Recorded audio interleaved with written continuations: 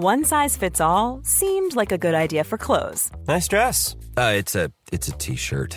Until you tried it on. Same goes for your healthcare.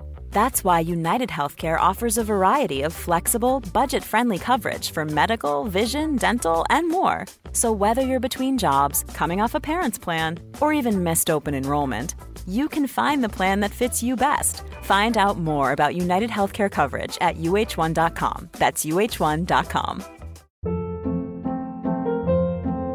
Hold up. What was that? Boring. No flavor. That was as bad as those leftovers you ate all week. Keke Palmer here, and it's time to say hello to something fresh and guilt-free. Hello Fresh. Jazz up dinner with pecan-crusted chicken or garlic butter shrimp scampi. Now that's music to my mouth. Hello Fresh. Let's get this dinner party started. Discover all the delicious possibilities at hellofresh.com. Hej Helena. Hej Lina. Hej. Life with Kids-podden. Härligt. Ja, verkligen. Och torsdag. Ja, och ett sånt där härligt avsnitt där vi ska träffa en profil igen. Ja. Och denna veckan är det inte bara en utan två till och med. Ja, men precis. Vi dubblar antalet profiler. Ja, vi ska nästan alldeles sluta. strax åka till Nisse Edvard och Manne Forsberg, kända från Pappapodden, och träffa dem. Ja, det ska bli superroligt. Är du lite starstruck förresten? Du som har... Ja, men lite. Ja. De är ju liksom pionjärer inom poddandet. De har ju spelat in över 240 avsnitt. Det är ju, där lägger vi lä, kan jag säga. Ja, verkligen. De är ju verkligen... ja, de har varit med sedan början och väldigt, väldigt kul att höra deras tankar. Jag lyssnar ju varje vecka på dem och tycker det är väldigt intressant att få höra ur ett pappaperspektiv helt enkelt. Ja. Hur man löser... Vilka frågor man funderar på och hur man löser pusslet utifrån ett... ja, men hur man tänker kring hela föräldraskapet ur ett pappaperspektiv.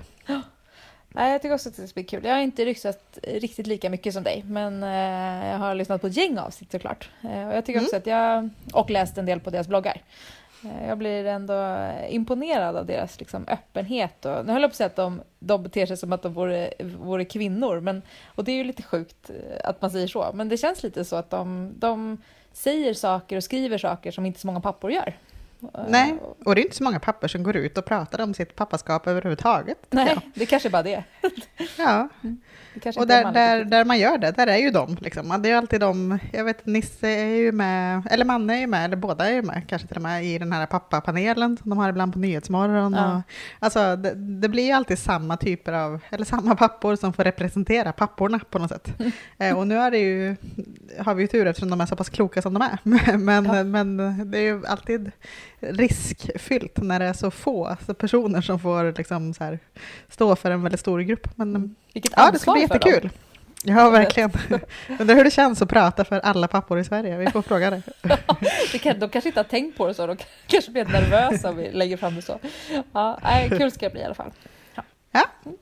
Men vi kanske bara ska dra och träffa dem, så kan vi reflektera lite efter samtalet vad vi tyckte om det. Ja, men det tycker jag. Jag ska fila på mina sista frågor här och sen så tycker jag att vi åker. Ja, det gör vi.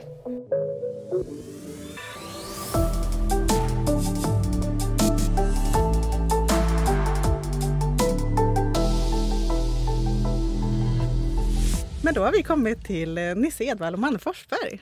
Ja. Hej på er! Hej! Hur mår ni? Ja, jag är ganska dimmig och trött för jag satt upp hela natten och kollade på Twin Peaks och sen så var min fru tvungen att sticka väldigt tidigt, så då hade jag en sån här morgon när jag var ansvarig för allt med barn och sånt där, frukost och lämning och sånt. Jag hade liksom ingen som var med min sida. Och så att dessutom regn.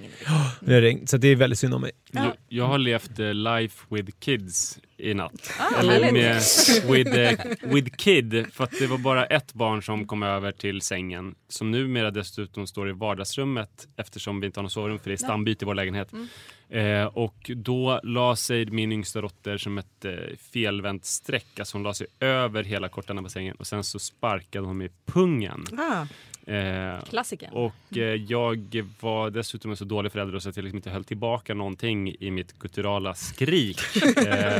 Utan fick ont och blev arg och visade det. Och så väldigt dåligt. Och mitt i natten också. Ja. Härligt. Så nu påverkad av det. Av den natten. Apropå nätet så slår det mig nu att min yngsta Joel kom över i natt också och la sig mellan oss. Och då kan jag tycka att det minsta man kan begära när det kommer ett barn och stör på natten, det är att man får gosa lite. För jag tyckte ju så här, nu kommer han. Så då började jag liksom krama honom lite och och då vill inte! Och så slog han bort mig.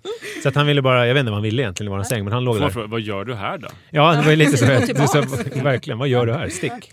Jag hade också bara ett barn i sängen och ingen man. För han låg i det andra rummet med de andra barnen. Bra. Ja, jag och Vera kamperade i en stor säng själva. Mycket bra. Det är alltid roligt det där, hur det ser ut på morgonen när man vaknar. Alltså vilket rum man ligger i och vem som ligger var. Den största chocken är ju, alltså jag har ändå ganska stora barn, de är 4 och snart 7. Men ändå är det en chock när man tittar sig omkring och bara, det är inget barn i sängen. Alltså, var är de? Det händer kanske en gång var 14:e dag och då är det chock. Alltså det har typ hänt mig en gång på 5 år. Det var typ för 2 nätter sedan. När jag vaknade så bara, nej men hej! Ja. Det var liksom bara jag och Peter i sängen. Jättekonstigt. Ja, det är stelt då. Ja men lite så. Vad ska vi göra Vem nu? är du? Men hörni, det är säkert jättemånga som lyssnar som känner igen era röster. Men ska vi ändå, för de som inte lyssnar på Pappapodden, kanske ändå...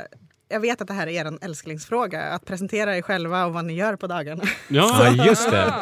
Ja, gud, den här senaste veckan har verkligen, vi pratade om det i avsnitt, jag vet inte när det här kommer upp, men i det vårat senaste avsnitt 241 så har jag omvärderat allt den här veckan. Det är lite som när man är frilansare. Jag har ju också jobbat i så här fabriksjobb när man går löpande band och man står. Det var enkelt, för då var det så här, ja men vad gör du idag? Jag packar kassler. Jag står där och packar kassler. Nu för tiden så är det ju alltså det är lätt att ifrågasätta sig själv hela tiden eftersom nu är också en situation där jag inte riktigt har någon arbetsgivare. Visst, man kan se podden och så här att man ändå ska göra det. Och jag har ju bloggen och sånt, men allting bygger ju på mig. Alltså ju bättre jag är, desto mer pengar får jag i stort sett.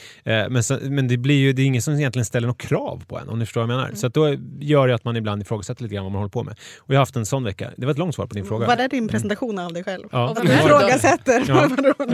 Det är ganska signifikativt för mig tror jag, som person. Att jag får en fråga och sen så har en egen agenda och svarar på något helt annat. Men då får väl du jag kan väl hjälpa kanske dig lite. konkretisera. Du heter Nisse Edvall, född 1980. I Matteus församling. Matteus Ja, församling. det står på Wikipedia faktiskt. Där står också att det är skådespelare, vilket jag Du tycker är utbildade dig märkligt. till dramatiker, Ja. skrev lite dramatik, Ja, lite grann. jobbade med att packa kött och sen så var du programledare. Tillsammans med Mona Seilitz och Andreas Klerup i ditt debutprogram Bingo Royal, det mest utskällda tv-programmet i tv-historien. Det var ju efter MTV Talkshowen Hej kom hjälp mig. Just det. Och sen har du gjort olika sexprogram för ZTV och i radion och poddat tillsammans med mig sen 4,5 år. Du har 2 barn, Manne och Joel som är 8 och 2 år gamla. Ja, snart 8. Om man ska vara korrekt. Snart, i december. Ja. Och du har flyttat till Farsta från Blåsut. Ja. Uppvuxen i Vega i Haningetrakten. Ja, exakt så. Och du jobbar då du gör podd och du har en blogg för mamma. Precis. Ja, ni känner ju varandra uppenbarligen. Och sen har du det här frilanslivet då som du har svårt att vara ihop ibland. Ja. Förväntar ni er då att jag ska göra en lika... Ja, men nu kändes det som att det var ett bra upplägg. Du började med karriär och sen gick du över på privat, eller hur? Du får nej, men det lägga upp det hur du vill. Nej, men du heter Manne Forsberg och du är ju, alltså i grunden som jag känner dig så är du ju någon sexualupplysare. Du liksom skrev en bok som heter Kukbruk. 2004 kom den. Eller? Jag tar över här, tror jag. Det känns som ni har uppdelade olika roller här. Jag känner att jag måste ta över. Jag heter Manne Forsberg, jag är född 1983. Ja, just det, och det anledningen till att jag behöver ta över det är att det är ju inte så att jag är sexualupplysare i grunden, utan jag är skribent i grunden. Jag skrev en bok som heter Kukbruk 2004 som gjorde att jag blev liksom sexualupplysare, inte i form av att jag utbildade mig till det, utan i liksom form av det jag gjorde. Att självutnämnd. liksom. Ja, självutnämnd. Hej, nu ska jag upplysa om sex. Att jag åker runt och pratar om sex sen dess. Sen har jag skrivit en bok som heter Pappologi. Frilansat som skribent och gör podden och har också en blogg på manneforsberg.se och lever också den här egendomliga frilanstillvaron. Och jag tycker att frilanstillvaron är som när jag gick i högstadiet och tittade på Skilda världar och ville njuta av att titta på Skilda världar men kände så här, jag borde plugga till kemiprovet. Och sen så undrar jag varför ingen i Skilda världar någonsin pluggade. Alltså de verkar inte ha någon pluggångest alls i Skilda världar. Så att jag kunde inte njuta av... Men å andra sidan så typ, låg de ju med sina syskon. Det är sant. Det visste de i alla fall inte om. Nej, och det gjorde ju inte jag. Nej. Så där var jag väl lite bättre på något sätt.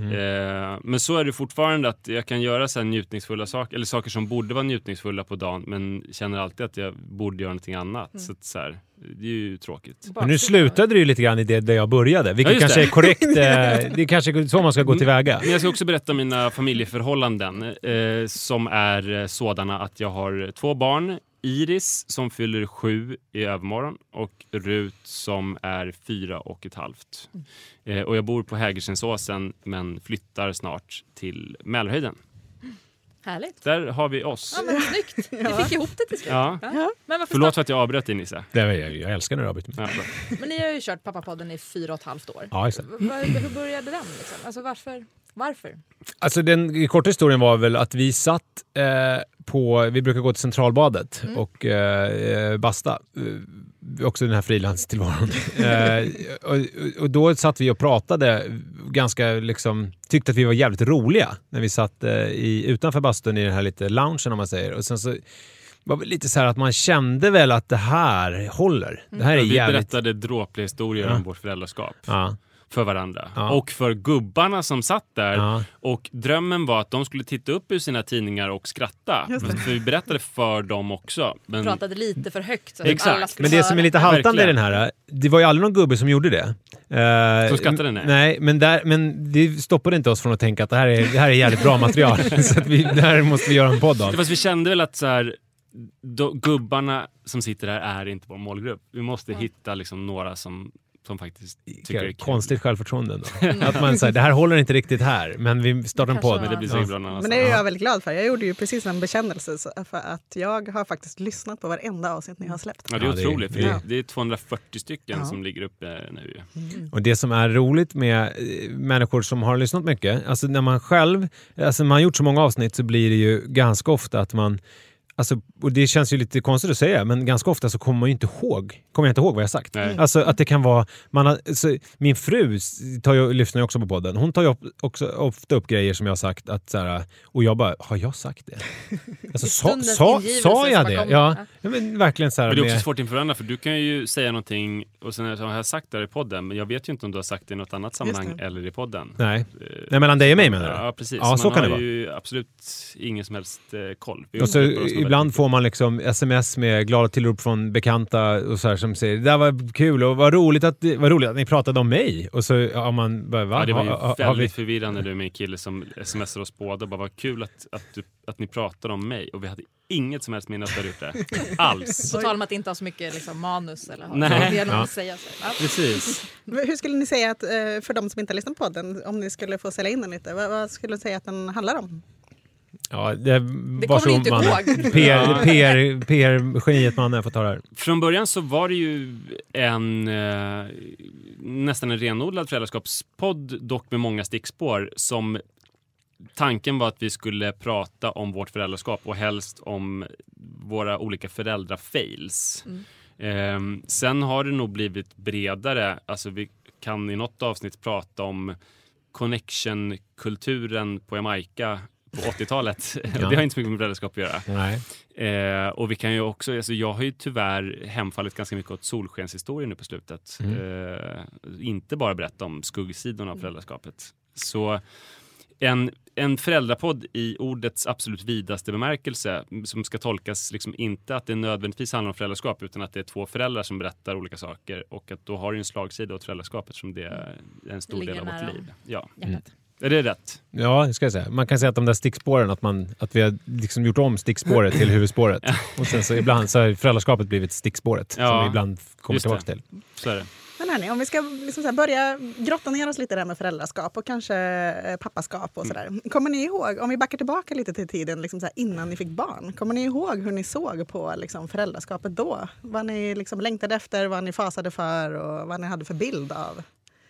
Ja, jag minns det första som kommer upp är att jag hade någon slags här känsla av att allting kommer förändras. Alltså att det kommer vara, att livet kommer vara helt annorlunda och att jag hade fruktansvärt vaga begrepp om vad det skulle innebära att vara förälder. Och att jag tänkte väldigt mycket, speciellt under graviditeten, tänkte väldigt mycket på hur det skulle vara. Alltså, och försökte liksom konkretisera för mig själv.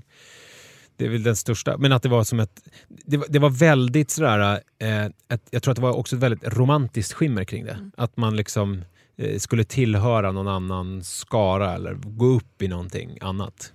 Vi ville nästan religiöst på något vis, kändes det som på något sätt. Blev det så religiöst då? Jag kan återkomma det, jag vill bara höra hur Manne kände innan. Alltså, det började väl med att min yngsta syster, som är mitt yngsta syskon, som är 5 år yngre än jag, inte var liten längre. Och då började jag känna att jag ville ha ett litet barn i min närhet. Jag var väl i 10-årsåldern kanske. Och sen klipp till när jag gick i 7:an. Så... Inte ett jättestort klipp. Nej, 4 år. Ta 4 år i taget här. Man tar de långa historierna idag. Det är också bra att du tar varje år från 10-årsåldern. Ja, då 1997 så var det, minns ni att Sverige fick få OS då? Ja, det gör det faktiskt. Och då var jag gick i musikskola, så vi var på stadion och skulle sjunga för OS-delegationen. Du gick på Adolf Fredrik, ska man säga, som är en sån musikskola. Exakt, eller? Ja. Så vi sjöng för OS-delegationen då. Och då var det en kille som hette Love, som var den snyggaste killen i hela skolan, som berättade att han hade ett litet syskon som han gick omkring med i barnvagn. Och att folk trodde att han var pappa till barnet. Och det var det mest fantastiska jag hört i mitt liv. För dels så att ha ett så litet barn i sin närhet, men också att han kunde ha den här extremt coola accessoaren som gjorde honom vuxen i andras ögon. Så det gjorde att jag längtade ännu mer efter barn. Och sen nu tar vi ett lite längre klipp till när... En eftermiddag, en dag senare. Vi hade lång tid på men sen så fick inte Sverige OS, och så ville jag trösta mig med att ha ett barn. Nej, sen när jag var 26 år, då började vi försöka få barn, och det var en sån svindlande känsla. Jag var på ett möte där någon sa så här, precis innan jag skulle få barn, som sa så här: nu kommer hela ditt liv förändras. Och då var det som att så här, jag vet inte, stå på en skyskrapa och titta ner och känna hur det bara svindlar, och inse att den här personen hade helt rätt. Och att det var någonting underbart och jätteläskigt och fullständigt en svindlande tanke. Ja, för man har ju ingen aning. Alltså, det spelar ingen roll om man försöker liksom, förbereda sig. Nej. Man vet ju verkligen inte alls. Men du frågade hur det blev sen. Ja. Och för mig, så, alltså det största jag kan säga är ju att jag är ju en liten grubblarnatur så här. Jag hade väl någon kanske förhoppning om att jag skulle förändras. Att det här grubbleriet och allt det här är liksom, som jag kanske tycker är både positivt och negativt för min personlighet, skulle lite grann försvinna. Och där har jag blivit besviken. För att jag har inte förändrats som person på det sättet. Däremot har ju massa olika saker runt omkring mig förändrats jättemycket. Så att jag har inte riktigt samma tid att grubbla som jag hade innan. Men jag har fortfarande tillräckligt mycket tid och grubbla. Så att på så sätt så har jag blivit lite besviken. För jag tänkte, ville du förändras alltså? Ja, men jag ville nog kanske så här känna att jag liksom uppgår i någonting annat. Jag kan släppa mig själv lite grann och bara, nu är det fokus på de här barnen och nu är det fokus på deras liv, och jag behöver inte tänka så mycket på mitt eget liksom joxande hit och dit. Men det har jag tyvärr inte kunnat släppa. Alldeles för stort ego för att komma förbi det. Sen är det ju, jag menar, det är massa praktiska saker hela tiden. Det är lite KBT-aktigt nästan ju. Alltså om man är lite så här att man är grubblar, för att man måste ju fixa mat och det måste kläs på, det måste liksom hämtas och det måste lämnas. Alltså det är massa saker i ens liv som förändras rent praktiskt som gör att man inte har tid. Sen så är det ju också en sak som är att det här att ens hjärta smärta blir mycket större på något vis. Att man har, det blir så mycket kärlek som man känner, som spiller över på liksom allting i ens omgivning lite grann. Att man, speciellt de första åren när det kunde vara så här att man tittade på, man kanske såg någon sån här myra som tog lite extra hand om en annan myra på något naturprogram och så började man gråta för att det var så vackert. Liksom, som man kanske inte hade riktigt reflekterat över. Det har väl lite grann ebbats av. Nu krävs det väl lite mer, kanske att det ska vara i alla fall någon gullig, inte vet jag, gullig rådjur eller någonting, så att man ska börja gråta. Men om vi hoppar fram till där ni befinner er idag då, i familjen. Vilken fas är ni i nu och vad tycker ni är mest utmanande? Vad kämpar du med just nu i föräldraskapet? Fasen är väl att barnen på många sätt är väldigt, väldigt stora. Ni har kommit ur småbarnsåren. Ja, liksom. nästan. Alltså, helt ur har vi kommit när man inte alltid vaknar med barn i sängen och får pungsparka sådär. Men det är ändå så att fast det tror jag är väldigt individuellt. Jag vet ju, min fru, hon sov ju tills hon var typ 14 inne hos sina föräldrar. Ja. Så då var ändå småbarnsåren över. Hon kanske inte sparkade sin pappa i pungen i alla fall. Nej, det kanske är oklart. Men jag menar, jag tror att om du ska ha det som, så tror jag att du kan få bli besviken och vänta väldigt länge. Ja, men i så fall så är nog kanske då småbarnsåren över. Alltså är det officiellt nu? Ja, blev det officiellt. Vi har liksom stora barn som är med varandra länge utan att ropa efter mig. Som ska skjutsas till jättemånga olika aktiviteter. Och det är inte längre så att jag ska vara med på alla aktiviteter, utan ofta ska jag liksom vara någon annanstans då. Det innebär ju att mina döttrar har blivit ett team som väldigt ofta är mot mig. Vilket är ju välgörande, för att man vill ju att det här kittet mellan dem ska vara starkt. Men sen är det också att när lekytorna ökar, så ökar också konfliktytorna. Så att ju närmare de är varandra, desto mer bråk blir det också. Alltså att de liksom nöter mot varandra, känner jag väldigt tydligt i somras. Så det kanske är en utmaning. Jag tror också att eftersom vi har bott så litet så är jag för nära. Alltså det skulle vara ganska välgörande om de hade en del av de här konflikterna liksom ute någonstans långt bort där jag inte hör. För att då kan de lösa dem, och sen så kan det bli som en extra laddning om det kommer in någon vuxen som har liksom synpunkter på hur det ska lösas och sådär. Ja, det är där jag befinner mig. Vad säger du? Du har ju ändå lite mindre barn. Ja, alltså jag är ju lite dubbelt eftersom jag har en 2-åring och en snart 8-åring. Och det är ju olika utmaningar. 2-åringens har jag ju varit med om förut. Så där känner jag ju inte...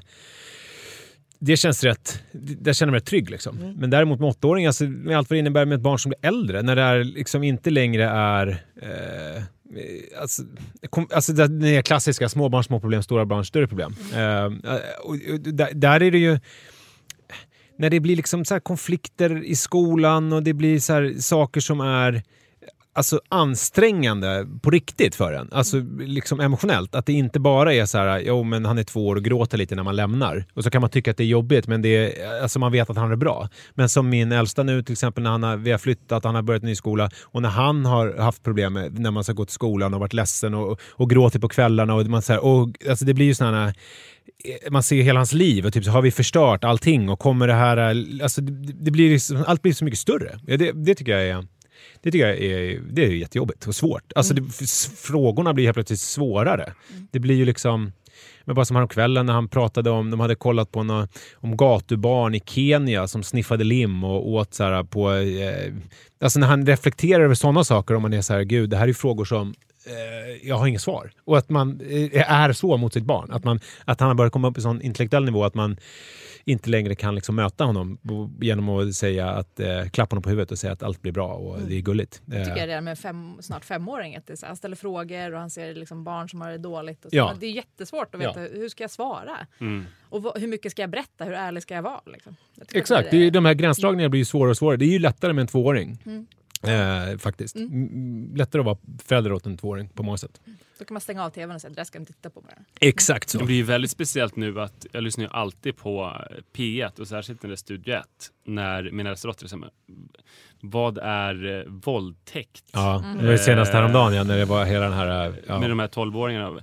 Och sen då förklarar ju det och så bara, är det folk 12-årsåldern som har... Alltså så här, det blir diskussioner om hon vill diskutera allting i studiet och det kanske inte är helt nyttigt. Så jag kanske borde sätta på Marcus och Martinus istället. Men någonting som jag funderar på, det har liksom slagit mig att alltid i livet när man ska lära sig nya saker, oavsett om man ska liksom gå en utbildning eller om man ska vilja lyfta tyngre eller bli bra på tennis. Men då liksom så här, man förbereder sig rätt noga. Man liksom researchar, man köper gears, man tar fram en plan, man bokar av i kalendern varje vecka, man pratar med folk som har liksom kan sånt som man vill bli bra på. Man kanske till och med betalar någon för att som ska lära en saker och sådär. Jag tänker alltså, men i den viktigaste rollen utav alla, det vill säga att man ska liksom utvecklas som förälder eller bli bättre liksom, på någonting som är det kanske viktigaste vi gör, att vi uppfostrar barn i den här världen. Liksom. Där känns det som att alla bara så här, ja men det blir väl som det blir. Vi får se hur det går. Och, alltså det lämnar så jäkla mycket åt till slumpen. Det är så få tycker jag som tar reda på liksom så här, det finns ju ändå mycket forskning, eller kommer i alla fall mycket forskning. Och, alltså, det är så mycket som bara liksom... Ja, vi får se. Alltså, det löser sig nog. Men jag tänker att där finns ju skillnad om man tänker historiskt. Alltså man pratar långt tid tillbaka när det inte fanns skola och sånt. Alltså då var det ju så här byn som uppfostrade barnet. Då fanns det väl en annan att man fick hjälp ofta med mormödrar eller någonting som man liksom gick i arv och man fick någon slags... Men i det moderna samhället så har vi ju lite grann lisat ut det där på samhället ju, med skola. Att det är lite grann, det är där så de som egentligen sköter någon slags uppfostran. Alltså på ett sätt som förälder så är man ju lite överflödig, vilket ju är lite märkligt. Alltså att man tänker... Att det är så, men samtidigt så blir det så här, jag kan känna det som har stora barn, så är det, jag kan ju ge mina barn något grundläggande, men de är ju en produkt av sin tid och det kan jag känna väldigt mycket när det är och jag känner gentemot mina föräldrar också när man har barn, att så här, att hur mycket jag än är med mannen, min äldsta son, så märker man, han färgas ju så mycket av det liksom samtiden som gör att det finns liksom nästan som ett raster mellan oss från början, som är att han tillhör någonting annat och jag tillhör någonting. Jag tänker mer du som förälder, liksom. Eller så här, hur har ni utvecklats i era papparoller? Tänker ni på att ni vill utvecklas och hur gör ni då? Liksom? Eller händer det bara med tiden? Liksom? Alltså, min föräldraskapsideologi är väl att försöka anamma det följsamma föräldraskapet. Snarare än att hitta en mall som jag försöker passa in mina barn i. För att det tycker jag har varit slående hur sanningar om mina barn hela tiden har omkullkastats. Alltså redan från spädbarnsåldern, att först funkar en slags läggning tills den absolut inte funkar. Och att man hela tiden måste förändras som förälder. Eller så här, att under en period så kan något av mina barn ha varit otroligt blygt. Så att man blir jätteorolig. Men det här kommer bli problem för mitt barn. Och sen så är det några veckor senare världens mest utåtriktade barn. Så barnen går igenom så otroligt många olika faser, så då måste man som förälder, tror jag, hänga med och se vilka behov de har exakt just nu. Så därför kan det ju vara svårt med förberedelserna om man hittar så här, men jag tror på den här metoden, den ska jag få funka. Så tror jag att det kan bli jobbigt både för barnet och föräldern. Och min utveckling, alltså om man försöker vara då följsam och hänga med på de här olika sakerna och se vad behöver mitt barn just nu, då kommer man ju hela tiden utvecklas som förälder, för man kommer ställas inför nya utmaningar och behöva bli bättre på nya saker. Men det svåraste tycker jag har varit kanske att sätta gränser. Att snabbt avgöra vilka konflikter som är värda att ta och värda att inte ta, och att inte backa när man har satt någon gräns. Tycker jag är skitjobbigt. Alltså jag är en sån här som... Speciellt en eftermiddag när man kommer hem och alla är trötta. Alltså jag vill ju hellre... Alltså så här, det är ju skönare om mitt barn går och snor en sockerbit ur skafferiet än frågar, får jag ta en sockerbit? För då måste jag säga nej, sen kommer det bli världens konflikt. Det är otroligt mycket smidigare. Snor den där. Jag märker, men låtsas inte om någonting. Så det är jobbigt att hela tiden vara så alert så att man kan veta vilka konflikter man ska ta och vilka man inte ska ta. Sådär. Men jag tror att du skrev, Manne, på din blogg, det var något tag sedan, om det här med hur alltså, mammor har oftast ganska stort försprång. Alltså både att vi bär barnet men också att vi läser ofta på mycket mer. Vi har olika föräldraforum och sådär. Och du skrev någonstans att så här, vi pappor måste bry oss mindre om bilar och sex. Och, just det. Och det Gud vad jag läste det. Det var jättelänge sedan. Det var när vi var i tenniskröket som jag skrev den. Jag tyckte det var ganska bra för det blir så tydligt att det inte, men att det inte finns så mycket forum för er. Liksom. Nej men och när det finns forum så pratar ni ändå bilar liksom. Precis. På den här familjelivs pappatrådar så finns det så här, en som heter Whisky är gött. Och vilka är de bästa spelen till Xbox och har vilken har det bil ska man ha? Har det utvecklats något de senaste åren? Eller är det så här, det finns inget för pappor? Hur ska ni komma ikapp? Liksom? Nej men det där tror jag är ett jätteproblem och det beror väl på att abstraktionsnivån är så mycket större för blivande pappor än för blivande mammor. För blivande mammor har ju en massa olika fysiska förändringar som man kanske måste prata med någon eller googla eller så här, för det händer saker med kroppen. Och för pappor blir det betydligt mer abstrakt. Men det finns också ganska traditionell mammaroll som man kan falla in i. Alltså, som pappa så är det ju lite, det finns liksom olika, det är klart att det finns olika mammaroller också, det är inte det jag säger, men det, om man tittar på traditionellt hur det ser ut, liksom, mamma tar hand om barnen, pappa gör inte det. Så är det som pappa så är det ju, man får ju söka sig lite grann själv och hitta någon förebilder liksom, och hur ska man göra? Alltså det är inte lika enkelt ju. Nej, och det finns ju väldigt få, tycker jag, pappor som är ute i debatten och pratar om föräldraskapet. Ni får ju säkert så här svara ofta för hela Sveriges pappabransch för pappor. Ja, men så är det ju konstigt egentligen för att det har ju skett ett tydligt skifte i pappaidealet. Att jag tror fram till nyligen så var ju pappaidealet, det var ju, alltså hade ganska lite om föräldraskap att göra. Man skulle mer vara en bra familjeman som handlar om att man skulle sköta sitt jobb, man skulle betala sina räkningar och hålla snyggt omkring sig och sörja för sina barns materiella standard. Sådär. Men numera så ingår det i mansidealet eller i pappaidealet att man faktiskt ska också vara med sina barn och att det är någonting bra. Sen har man inte tagit hela vägen, så idealet nu är så att man ska vara föräldraledig i 1,5 år och att mamman ska ta 1 år och pappan ska ta 1 halvår. Det tror jag är så här idealet. För det är liksom det gyllene snittet just nu. För att om man som mamma tar mindre än så är det så här, vad är du för konstig typ? Eller om man som pappa tar mer så är det så här, du kanske borde jobba lite. Så att, man tillbaka på det skuldbeläggandet som du också har skrivit. Ja, så att man inte riktigt kommit hela vägen, men jag tror ändå det går åt rätt håll. För ni har ju båda 2 fruar som jobbar ganska mycket, som gör karriär. Ja. Det är tur att någon gör det. Ja, precis. Så ni kan sitta här. Men hur gör ni för att få ihop det här vardagspusslet? Ja, det är väl ganska enkelt. Alltså att man, jag sitter ju ofta hemma och jobbar. Så att för mig är det ju ganska smidigt att liksom hämta och lämna och laga maten. Alltså det löser sig. Det blir ganska enkelt. Det är inga konstigheter med det på så sätt. I mitt fall så är det så att min fru vill i alla fall lämna. Och det är någonting som hon som funkar bra att göra. Och sen så kan jag hämta ganska tidigt så hon kan jobba på kvällarna. Och Quality sleep is essential. That's why the Sleep Number Smart Bed is designed for your ever-evolving sleep needs. Need a bed that's firmer or softer on either side? Helps you sleep at a comfortable temperature? Sleep Number Smart Beds let you individualize your comfort so you sleep better together. JD Power ranks Sleep Number #1 in customer satisfaction with mattresses purchased in-store. And now, save 50% on the Sleep Number Limited Edition Smart Bed for a limited time. For JD Power 2023 award information, visit jdpower.com/awards. Only at a Sleep Number store or sleepnumber.com. Life is full of what-ifs. Some awesome, like what if AI could fold your laundry? And some, well, less awesome, like what if you have unexpected medical costs?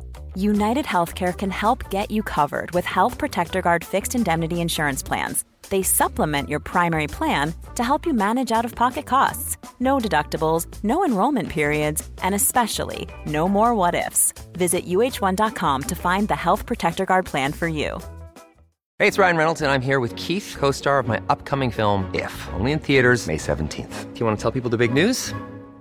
All right, I'll do it. Sign up now and you'll get unlimited for $15 a month and 6 months of Paramount Plus Essential Plan on us. MintMobile.com/switch. Upfront payment of $45 equivalent to $15 per month. Unlimited over 40 gigabytes per month. Face lower speeds. Videos at 480p. Active Mint customers by 531.24 get 6 months of Paramount Plus Essential Plan. Auto renews after 6 months. Offer ends May 31st, 2024. Separate Paramount Plus registration required. Terms and conditions apply if rated PG.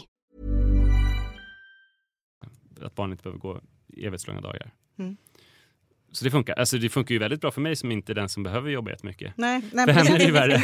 Men det känns som att någon i relationen behöver ju liksom vara den som inte liksom... Min svärmor säger ju alltid det. Jag har alltid sagt det så här. Någon måste ge sig. Och i hennes fall, och i hennes generation så är det ganska tydligt att det är kvinnan som ska ge sig. Att det liksom är... att det funkar inte om båda satsar 100% på sina karriärer. Och det är väl sanning. Men jag menar, nu gör ju många det, men då måste man ju ta hjälp. Alltså då får man ju, det är ju många som har flickor eller liksom folk som och det är städhjälp och det är allt sånt där. Och det är väl ett sätt att lösa det på. Alltså om man vill ha ett jämställt samhälle, att båda ska göra karriär. Och det har jag inga problem med. Men det är ju svårt att tänka att man i en relation, att barnen och maten och allting ska lagas och man ska liksom ha ett fint hem samtidigt som båda liksom kör 100% på sina karriärer och satsar. Det finns ju bara 100% liksom. Så är det ju. Så att då måste man ju lösa det på något sätt, faktiskt. Men sen är det också så här, en förälders bästa vän är väl någon slags flexibilitet i arbetet. Min fru jobbar jättemycket, men hon är ändå så pass flexibel att hon kan förlägga en del av arbetstimmarna till soffan efter att barnen har somnat. Så. Det låter bra. Ja, och jobbigt för henne. Själv ligger man och kollar på en tv-serie. Det låter också ganska skönt. Ja. Ni pratar också väldigt mycket om roller och någonting som slog mig, och det här var också kanske, ja nu vet inte jag, det här kanske var jättelänge sedan, men just det här var lätt att falla in i att en blir den här tråkiga och stränga. Ja, just det. Och en blir den här roliga, sköna, snälla som alltid säger ja för att det är härligt. Liksom. Det är roligt för Nisse och jag har ju valt väldigt olika där. Ja. Men jag undrar om det liksom, för jag har ju den där i mig, jag märkte det ganska tidigt när jag fick mitt första barn, att för mig är det ju viktigt att jag är liksom... Vänta, får jag gissa då? Alltså, nu började du hålla på med händerna så att jag förstod nästan vart du var på väg. Men fan, jag skulle vilja läsa innan. Men jag tänkte att du var en sån som var lite så raka rör. Men det känns som att du också är det lite grann, eller? Ja, det tycker ni båda känns som att det är... Klassiska mammarollen. Och ganska snälla pappor. Ja, framförallt väldigt lekfulla pappor. Liksom. Och jag tror att det ser säkert ut så för många, även om det inte gör så hemma hos er kanske. Eller... Ja, alltså hemma hos oss är det ju... Alltså, gud, det här blir så... eftersom det är svårt att säga att det är svart eller vitt. Ju. Men jag skulle säga att jag är lite så här bipolär. Alltså ibland är jag jävligt närvarande och tydlig och det är strängt. Eller så bara är jag helt inlåst på sovrummet och orkar inte bry mig om någonting. Och Li är mer konstant. Alltså hon är ju... jag skulle inte säga... Hon är inte lika tydlig med... vi kan ta ett konkret exempel med Jojos napp. Det är en väldigt tydlig så här, bild av... För mig är det väldigt viktigt att nappen är liksom inte när han håller på och leker, utan nappen är när det är så här, men när han ska vila, när den är tröst liksom, och när han ska sova och så. Men inte det här slentrian, gå runt med napp i munnen och man inte hör vad han säger och så här. Så fort jag ser det, då säger jag ju alltid... du behöver inte nappen nu när du leker. Och allt som ofta så ger han mig bara. Och sen har jag en spelhylla där jag lägger hans nappar så jag alltid vet vad de är. Men det är ju slående att så fort jag liksom är ute ur rummet så är det liksom, när jag kommer tillbaka så är nappen i munnen. Alltså för Li bryr sig inte alls på samma sätt om just den detaljen. Och jag kommer ihåg, jag var i Danmark några dagar. För mig har det varit viktigt då med Joel också att jag tyckte det var så mysigt, för Manna har alltid varit väldigt grabbig. Alltså liksom, det har varit liksom Spindelmannen och allt sånt där från början. Medan Joel har varit så här, han har kollat på Pippi Långstrump Ångstrump och Tjorven och han tyckte det var så mysigt. Sen så var jag i Danmark några dagar och när jag kom hem då var han så här: pappa, kolla Spindelmannen-paddan. Och då var det så här, men vad fan, varför helvete har du introducerat det här för honom när det var ju så mysigt när han satt och kollade på Pippi. Det var ju så härligt. Och så då blir jag också, där blir det också en konflikt för att då är det så här, då när Li inte är med så säger han så här: Spindelmannen-tåg pappa, Spindelmannen-tåg. Ni vet ju, alla ni som har barn just nu hösten 2017 vet ju, det är det här jävligt konstiga animerade bara någon spindelfigurer som springer runt i en färgglad värld och åker på olika motorcyklar. Det finns ingen handling, ingenting. De bara åker runt och typ ramlar. Det vill han titta på. Och jag tycker så här, men fan. Och då är han fortfarande så pass liten så jag kan säga att det finns inte nu. Och så kan jag sätta på någonting som jag tycker är lite mer lämpligt. Ja, Pippi eller någonting. Medan Li är mer, whatever, bara han är lugn liksom. Och eftersom jag inte alltid orkar bry mig så blir det ibland så bara går jag undan och gömmer mig och då får Li ta det. Alltså, jag vet inte, det var ett väldigt långt svar på. Du är principfast. Jag är principfast fast jag orkar ju inte alltid hålla fast vid det och då bara gömmer jag mig. Medan Li är mer jämn. Alltså, ja. Jag är nog som ett barn själv. Att jag är, vill leka jättemycket och vill gosa jättemycket och vill vara i samma rum som mina barn hela tiden, så här, ingå i deras sammanhang. Det var som en kulturchock när jag var sjuk en vecka och låg i sovrummet och så här distansera mig från familjen. Det var både så här lite läskigt och svindlande och samtidigt lite mer gäst i min värld. Jag insåg att fast vi bor så lite så har jag liksom aldrig typ varit i ett annat rum än barnen. Så jag är väldigt mycket där och leker väldigt mycket och så här, men sen så istället för att liksom ha olika principer och sådär och ha allvarliga men lugna samtal med dem så är jag mer att jag blir arg. Som ett barn, känslostyrd, glad och arg. Men det finns ju också en grej som är i vårat gemensamma föräldraskap, jag och Li som har varit slående ända från början, det är ju att eftersom Li alltid har jobbat liksom borta och jag alltid har jobbat hemma, så har jag är ofta själv med barnen. Alltså att jag är ensam. Men Li är nästan aldrig själv med barnen, utan då är det ofta att jag är med också. Alltså för när hon kommer hem och så här. Och då har jag alltid en känsla av att jag ska checka ut. En sån här klassisk att det är så här, men nu har jag gjort mitt, så nu gömmer jag mig. Så att det finns någonting dysfunktionellt i våran dynamik i familjen, att det är, när vi är alla fyra, då är jag borta ur leken. Och sen så är jag ganska ofta närvarande och ensam med dem, och då är det en sak. Och det är ju inte riktigt... Eller så kan det vara något bra, tänker jag. För om man ser på många mammor som aldrig checkar ut, även om man är allihopa, så tar de ändå allt ansvar och liksom fixar och donar och så. Då kanske din approach är lite bättre, att man säger, lämnar över lite mer av helhetsansvaret till den andra föräldern. Ja, det är ju snällt att det är snällt att du säger så, men problemet är ju att vad skulle hända om jag skulle jobba mer? Alltså, förstår ni vad jag menar? Att det liksom det är jävla tur att jag är ensam med dem, för att annars så skulle jag ju bara checka ut och vara den här som vi brukar prata om, Olof Lagercrantz, alltså, som fått klä skott för mycket föräldrar. Som sådana gamla tiders pappor som låste in sig på arbetsrummet. Som Sigge Fürst som kom ut och lekte en timme kurragömma på lördagen typ. Och sen så var han frånvarande. Men någonting som har slagit mig är att det blir väldigt effektfullt när man väl bestämmer sig för att bryta lite ifrån de här mönstren av de här rollerna som är ganska satta. Att när liksom jag och min man kommer liksom så här, ja men säkert tack vare efter ett avsnitt jag lyssnar på er. Så här, okej, men nu har vi ju fastnat här. Jag då som är den här stränga och ska ha koll, och jag lagar mat, går och lek med pappa. Han är rolig. Så när man bestämmer sig för att nej, men nu får pappa börja laga mat här på eftermiddagen och jag går och leker med barnen. Just det. De blir ju helt perplexa liksom. Och det tar ju aldrig så hårt som när han säger till barnen. Då blir de ju helt liksom, på riktigt liksom, när han blir arg på riktigt. För det händer ju väldigt sällan. Men, eller när jag går iväg och så här, nu går vi och gör någonting mysigt bara vi. Liksom. Du är stora tjejen, nu går du och jag iväg. Men tycker du att det är kul då att leka med? Ja, men det är ju kul. Men jag har ju inte fallenhet för det. Det är ju liksom ingenting som jag gör av naturliga. Men däremot kan jag bestämma mig just för att bryta mig loss ifrån den här. För det är ju inte heller skönt att ha den här tråkiga rollen. Alltså, det var någon som sa, gud, jag vet inte, när de hade blivit vuxna så sa de, jag kommer inte ihåg någonting kul som jag gjorde med min mamma när jag var liten. Men hon såg ju till att maten stod på bordet. Och då svindlade det till för mig och tänkte, men gud, tänk om mina barn säger, det måste ju vara det värsta som har hänt i mitt liv. Det är ju klassiskt liksom. Att det skrivs ju bara böcker om pappor. För att det är de som har satt avtryck. Ja, för att mammorna var ju bara där. Tänk om det liksom händer att mina barn säger så om mig. Alltså så här, Ja, det är lite också nu när de börjar bli lite större. Nu kan man göra saker med dem som man själv tycker är lite kul. Vi träffade ju Mikael Dahlén för ett gäng veckor sedan. Träningskompis till mig. Ja, fantastisk man ju på massa sätt. Men han sa ju det också, så här, hur man blir lycklig. Det är ju eller hur man gör sina barn lyckliga liksom. Och det är ju att vara lycklig själv och så här, göra roliga saker, för då tycker de att det är roligt. Men jag behöver kanske inte sitta på golvet och bygga Lego i 3 timmar om jag inte tycker att det är kul. Vi kanske ska hitta på något annat som vi tycker är roligt bara två. Men vem tycker att det är roligt? Jag är så fascinerad av människor som just det. Ja, jag vet att du gör det. Men alltså, fast det var ju tvärtom, för att jag gjorde det ju med mina barn när de tyckte det var väldigt tråkigt med Lego. Alltså när de var för små för det.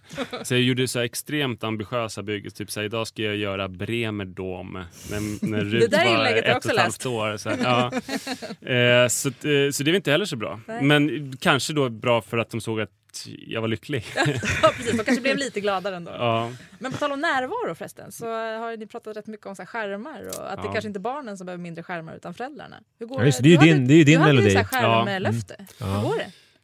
Det går inte så bra. Nej. Bakgrunden är så här, att det finns ju en skärmdebatt som är att många tycker att man ska reglera barnens skärmtid. Väldigt infekterad ska vi väl säga också. Oavsett vilken så är det ju. Det finns ju man approachar den på. Lite olika läger där. Ja. Och min hållning är väl att så här, en skärm är egentligen bara ett tomt kärl som kan fyllas med bra eller direkt skadligt innehåll. Men allting finns ju där som man tycker är bra uppbyggligt, som att bygga klossar eller lära sig läsa eller titta på en bra film eller läsa en intressant bok och sådär.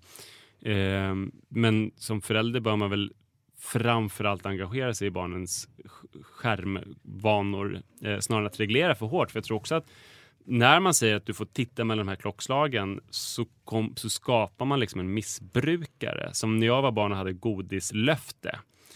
Som gjorde att jag blev helt godisstörd. Vi fick äta bara då på högtider. Så om man klarade 1 år så fick man 1500 kronor. Och dagen före då, man fick äta på påsk och midsommar och sådär. Då var jag ju alltid uppe till efter midnatt för att kunna börja äta godis redan då. Och sen när jag inte hade godislöfte längre så bara åt jag så mycket godis. Det blev liksom, hela min relation till godis blev förstörd. Och så tror jag det kan vara lite med skärmtid också.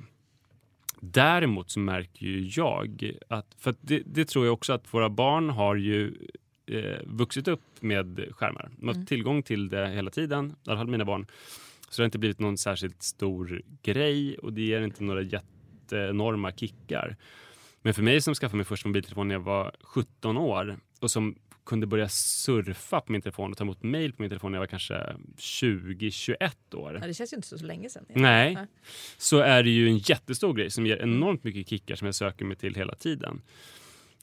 Så att det här gäller verkligen inte alla föräldrar, för jag tror att jag är liksom den värsta som finns i Sverige. Men jag måste ju se över mitt skärmanvändande eftersom den hela tiden omärkligt glider upp ur fickan. För att det blir som att jag försöker ta bort alla mellanrum i livet. Som Rut, min yngsta dotter, cyklar 20 meter framför mig. Då kan det vara så här, hon är där framme så jag plockar upp telefonen. Sen kollar jag snabbt liksom mail, Instagram, Facebook. Och sen så märker jag inte att hon har stannat upp på cykeln och sa precis någonting. Så att det har fått mig att fundera över mina skärmvanor. Det är liksom alldeles för mycket. Sen satte jag upp några olika regler för mig själv som jag inte har kunnat hålla så här. Men ambitionen är ambitionen är att bli bättre. Men jag och min fru pratar om det här, så är det ju också så här att skärmarna är ju där. Alltså, och vi kan ju inte stoppa, man kan inte stoppa utvecklingen. Man kan inte stoppa och låtsas att det är att de inte finns.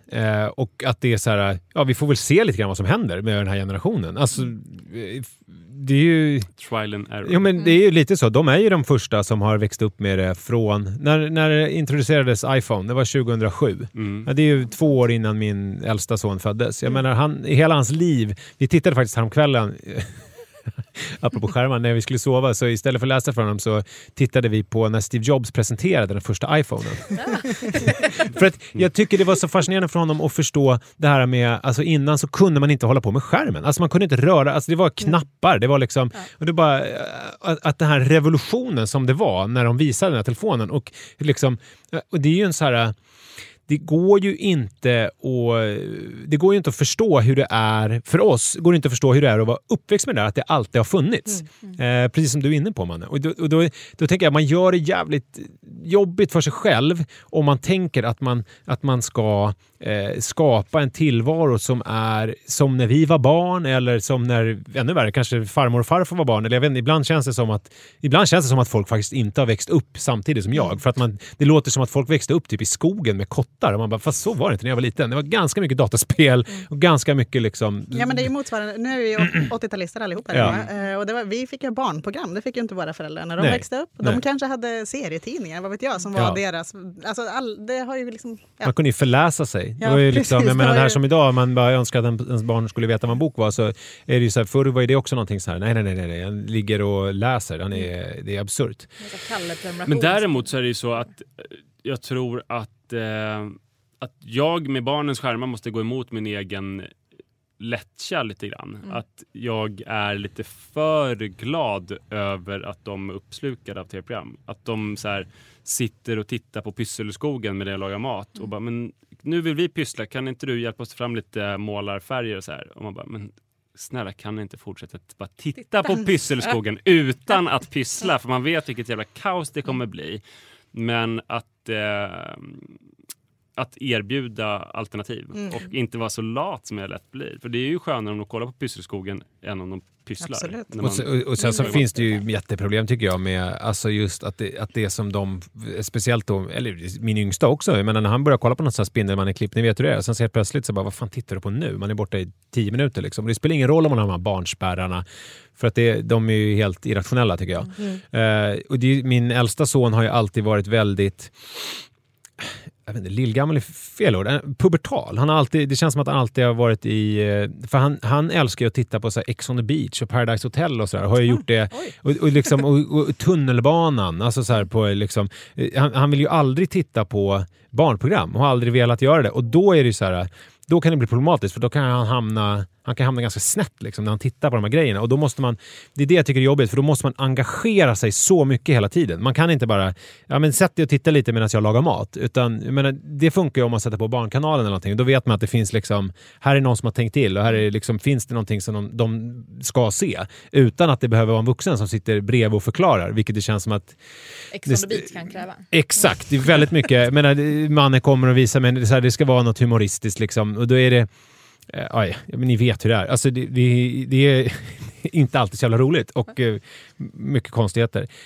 Så där tycker jag är, apropå det här med tomma kärlet, att det ställer ju jävla krav på en som förälder att vara fruktansvärt närvarande i, det som de har, den här telefonen eller paddan när de sitter, och när de har tillgång till liksom allting, och sen så nu när han börjar bli äldre och när han håller på med olika sådana här chatt, messenger och liksom hit och dit, och man säger okej, men vad säger ni till varandra och vad är det, alltså du vet. Och så är det ju det här, nu flummar jag iväg lite här, men det är ju också, jag tänker på, han tittar mycket på Jocke och Jonna, Jockeboy, och då, jag menar, Jocke har ju alltså stängt ner sin den här YouTube-kanalen för att barn dödshotar honom, för att de hetsas av andra, typ tonåringar, och de fattar ingenting, så de liksom, och då blir man så här, vad är det här för värld? Och så, men det är ju inte skärmens fel i sig. Det är inte den det är fel på, det är det som man är inne på. Utan det är ju att man och vi måste lära oss att hantera det här. Där har vi i ena änden saker som kan vara skadliga. Men så finns det i andra änden saker som...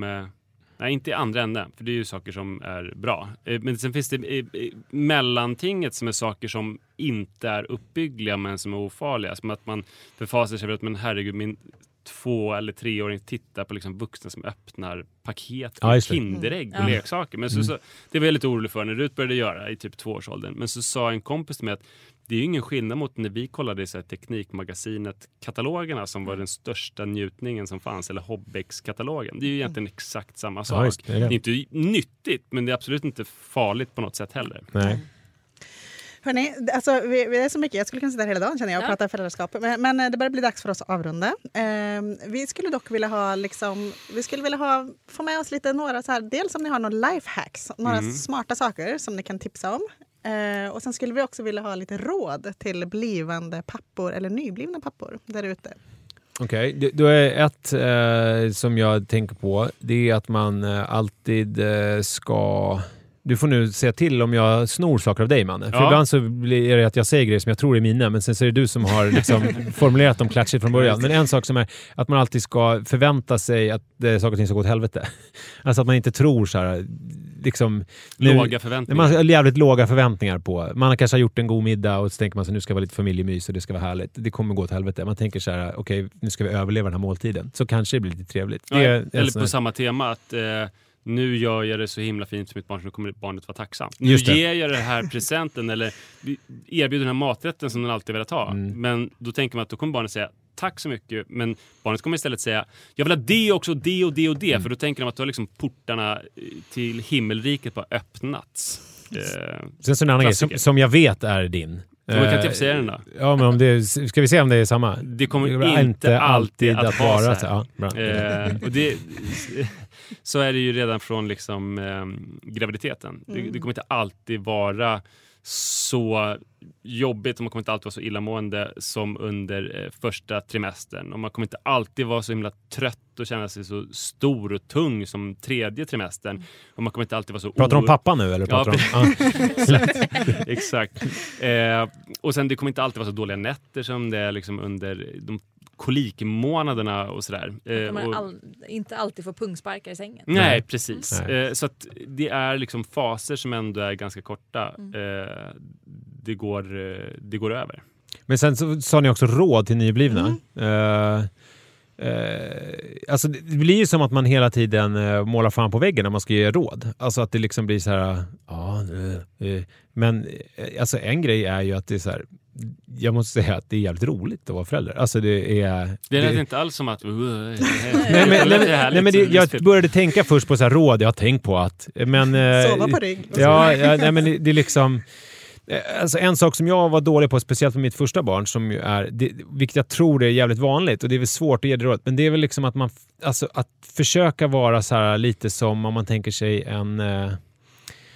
alltså att man är närvarande i stunden med sina barn för att de växer och blir större och man har liksom ofta varit så för mig att jag hela tiden tänkt framåt liksom att när ska de ställas upp, när ska de säga första ordet, när ska de gå, när ska de och det var hela tiden massa sånt istället för bara gud den här vilken mysig liten klump där är. Den här och bara, perioden har ett egenvärde. Ja, att utveckling som är grejen. Och inte hela tiden tänka att vart man är på väg liksom. Att det, utan låta dem ligga där som ett litet streck på bröstet och vara så här 3 veckor gamla och bara mysa i det. Det var jag dålig på. Mitt tips är att ta plats. Alltså det är väldigt lätt. Den klassiska uppdelningen är ju att mamman är hemma den första tiden. Och då hamnar man som pappa oundvikligen i bakvattnet eftersom det är hon som har koll på de exakta rutinerna och var de här små kräkhanddukarna ligger och i vilken ordning och sådär. Så att jag tror det är jätteviktigt att man bryter den här... att man kommer ikapp. Och det gör man ju genom att vara föräldraledig eller ha lång obruten tid med barnet där man får koll på alla rutiner och kan också sätta egna rutiner och sådär. För annars så kommer man nog alltid känna sig som den som har lite sämre koll och ligger lite bakom. Men det går att bryta så att om man känner, om det är mamma som varit föräldraledig första tiden så kommer man inte känna sig att nu är det kört. Och sen också, då, man får göra de saker som är läskigt. Alltså jag tror många med mig tycker så att när man får första barnet att mamman är någon slags supermänniska. Hon har liksom hon har satt barnet i babyskydd i bilen och åkt till Coop Forum och handlat så här, alltså det är som en övermänsklig prestation. Och man är nervös första gången man själv ska göra det. Men det går i allmänhet väldigt bra. Så man får bara kasta sig ut och göra det läskigt. Så åker man hem igen och så testar man. Ja, precis. Exakt. Ja, det här var kul hörni. Det var jätteroligt att få... Vilken ynnest att få gästa. Det var kul att få prata lite. För det gör ni aldrig. Nej, nästan aldrig. Ja, vi är i alla fall superglada att vi fick komma och prata med er idag. Ja, tack. Tack så jättemycket. Ja, och vi säger väl hej då. Ja, det gör vi. Så hörs vi nästa vecka på ett annat ämne. Och vill ni någonting så hör ni av er till podcast@lifewithkids.se. Jajamän. Hej då. Hej då. Hej.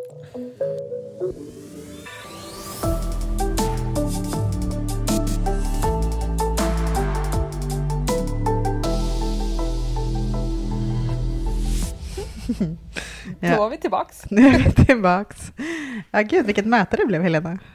Ja, man blir glad av Nisse och Manne, tycker jag. Ja, vad härliga de är. De är så liksom proffsiga och öppna och kloka liksom. Ja. Det är så härligt att bara kasta ur sig så här svåra frågor och så de bara, ja, men så här tycker jag, har vi tänkt. Jaha, okej, vad härligt att någon har tänkt liksom. Och inte bara så här, ja men så blev det. Utan också, det märks att de reflekterar mycket över sitt föräldraskap, båda två. Ja. Och kul att de är så himla olika, tycker jag. De är ju verkligen superolika. Och det funkar ju lika bra oavsett, så att säga. Manne som är mycket mer så här, ja, men tänkande, reflekterande, och jag tror att han har en plan över sitt föräldraskap och sådär, att han ska vara den här följsamma pappan som hela tiden följer med och utvecklar tillsammans med sina barn, medan Nisse är ju mycket mer så här, ja men jag tror han går med på känsla liksom, att whatever takes you through the day liksom. Ja, och det är härliga inställningar båda två, tycker jag. Och jag vet inte, men det känns lite som att det är så här ovanligt också, och det pratar vi om, att de har tagit en mer av en hemmaroll med tanke på liksom deras jobb, att de har 2 mer karriärdrivna fruar och att det är helt liksom, ja, men som det ska på något vis. Ja, och det var liksom inget konstigt, så här har vi löst det liksom. Nej. Det handlar inte om kön, utan det handlar liksom bara om vad som är mest praktiskt i deras liv. Ja, precis. Och det var liksom inget så här statuskrig liksom kring det, utan det var bara ett konstaterande. Ja, synd för dem som behöver jobba så mycket. Gött för oss som kan vara hemma mer. Liksom. Och kolla på Twin Peaks på nätterna. Liksom. Ja. Ja, det är fint. Så det var härligt. Ja. Alltså, det känns som man kunde sitta där hur länge som helst och prata till. Ja, det var så mycket vi inte ens hann ta upp, kände jag. Jag hade liksom hela blocket fullt kvar med frågor när vår tid var ute. Ja, jag har massa med. Jag vill prata om så här, hur de får sina relationer att funka. Och, ja, det finns massa grejer som vi kanske får åka tillbaks. Gå till. Ja. Någonting som jag vet att vi inte hann att prata om, men som jag vet att jag har lärt mig av att lyssna på deras podd, är ju det här med att de har ju ett otroligt härligt resonemang av det här med vem i förhållandet, eller på tal om roller i förhållandet, vem som är den som ligger på plus och hur man ser till att alltid vara den som ligger på plus. För jag trodde nog inledningsvis när jag blev förälder att det var så viktigt för mig att berätta för när Robban kom hem liksom, efter jobbet, så skulle jag skulle beklaga mig, gud vilken jobbig dag det har varit idag. Alltså hon har gråtit och jag har städat och jag har lagat mat och inget blev som jag hade tänkt och hon har bara klängt och stackars mig. Och att det var liksom den stora ultimata liksom, aha, nu måste han göra upp eller make it up for me liksom, på något sätt. Ja. Men de har ju hittat en nivå till i det här. Och det är ju när man gör allt det där fast bara med ett leende liksom. Att man fixar allt det där. Det är så himla jobbigt. Och sen när partner kommer hem och frågar hur har dagen varit? Det har varit toppen. Vi har haft det så mysigt idag. Det har varit helt perfekt. Ingenting att klaga på. Och dessutom har jag städat och jag har lagat middag. När man bara gör det där med ett leende liksom. Och ingenting ingen baktanke med det, utan man bara, då når man liksom ytterligare en statusgrad. Och jag tycker det är rätt härligt, och det har räddat faktiskt mycket av, tror jag, min negativa energi liksom. Istället för att sprida det här när partner kommer hem, att man liksom bara så här, ja, vi har haft det supermysigt idag, hur har din dag varit, älskling? Liksom, det har varit härligt ändå, tycker jag. Alltså det är ju så mycket härligare att komma hem till en sån människa än till någon som bara, jag orkar inte mer, det här har varit så jobbigt. Och det smittar jag av sig. Det gör ju att liksom, den andra också vill komma hem och ha det så mysigt och längta hem, för att det är så mysigt hemma, och när man själv kommer hem nästa gång så har de löst vardagen på sitt sätt. Liksom. Ja, men det är klokt. Titta, då fick du sagt det. Ja, precis. Ja, det står kvar här på min lista att jag skulle vilja prata om. Men. Ja, nej, det fanns som sagt mycket mer att prata om där. Men det var kul. Om inte annat var det ju väldigt kul att komma till en riktigt häftig studio och spela in på. Ja, absolut. Absolut. Ja, Vad lärde du dig mest då? Kändes det som att det var något som du inte visste om dem som du fick med dig från vårt samtal? Ja, nej, men jag gillar Mannes take, tror jag, på det här med följsamt föräldraskap. Liksom. På frågan om hur han gör för att utvecklas som förälder. Så hans mål är att vara den här följsamma föräldern. Att man hela tiden följer med. Allting ändras hela tiden. Och det är bara att hänga på det. Och i takt med att barnen utvecklas kommer du också göra det. Och jag gillar också deras liksom avslutande råd också, att till pappor, nu är ju inte jag målgruppen själv, men just det här med bryt er in liksom, till en nybliven pappa liksom, för att det är så lätt att man tror att man hamnar utanför och står bara och tittar på helt handfallen liksom, medan man tror att men gud, hon kan ju allt och mamman och bebisen löser ju allt det här, men vi kan ju inte heller, men vi måste ju bara göra det liksom. Ja, vi gör det bara ändå på något sätt. Ja. Vi följer liksom med. Vi har burit barnet, vi har fött barnet och sen så fortsätter vi på något sätt. Ja. Men jag håller med. Det var ett superbra råd till alla pappor. Både nyblivna pappor men även pappor som, befintliga pappor men som har kommit lite längre i sin och partners liksom. Alla som inte riktigt som inte har burit barnet ju. Ja, men lite som vi reflekterade i förra veckans podd när vi pratade med LVK-gänget och jag sa att jag har pappiga barn. Det är lite samma sak för mig. Det blir som ett råd även till mig som mamma. Den som är liksom underordnad förälder låter ju väldigt illa. Men som vi pratade om det också. Att jag får också bryta mig in lite grann för att hämta hem mina söner igen på något vis. Ja, men det var bra. Även jag tar med mig detta. Bra. Ja. Men jag är jättenöjd med att vi fick träffa Nisse och Manne. Jag känner mig peppad och glad och nöjd på så många plan. Och vi får väl rekommendera Pappapodden till alla som inte har hittat den än, tycker jag. Ja, men verkligen. Och om man också har en pappa, eller på att säga, men har en partner där hemma som är kanske nybliven pappa eller så kan det vara skönt att lyssna på andra pappor som reflekterar lite kring föräldraskapet, kanske. Ja, absolut. Ja, så lyssna på Pappapodden och så kan man ju läsa deras bloggar också. Man kan få rätt med sig rätt mycket där också, tycker jag. Som både mamma, pappa eller partner. Japp. Ja, men vi slår väl ihop den här podden för den här veckan, tycker jag. That's it. Med ett leende och nya insikter som vanligt. Ja, det är en spännande podd vi har. Vi lär oss mycket. Ja. Någon gång måste vi göra en podd om allt vi har lärt oss. Och hur det har påverkat våra liv. Det blir en lång podd. Ja, sen livet efter LVK-podden. Ja, precis. Ja, och nästa vecka kommer vi tillbaka med ett annat ämne som vi kommer lära oss jättemycket av. Absolut, så är det. Och jag vill också uppmana folk att faktiskt höra av sig till oss med ämnen eller personer som man vill att vi ska träffa eller prata om. För att det är superbra med input, så att det inte bara är vi som spånar på vad vi tror att ni vill lyssna på. Ja. Och då mejlar ni ju på podcast@lifewithkids.se. Och även om man tycker något om podden. Precis som vanligt. Så tack för idag, säger vi. Ja, det gör vi. Ja. Vi ses igen. Hej! Hej! Ever catch yourself eating the same flavorless dinner 3 days in a row? Dreaming of something better? Well, HelloFresh is your guilt-free dream come true, baby. It's me, Keke Palmer. Let's wake up those taste buds with hot, juicy pecan-crusted chicken or garlic butter shrimp scampi. Hello Fresh. Stop dreaming of all the delicious possibilities and dig in at HelloFresh.com. Let's get this dinner party started.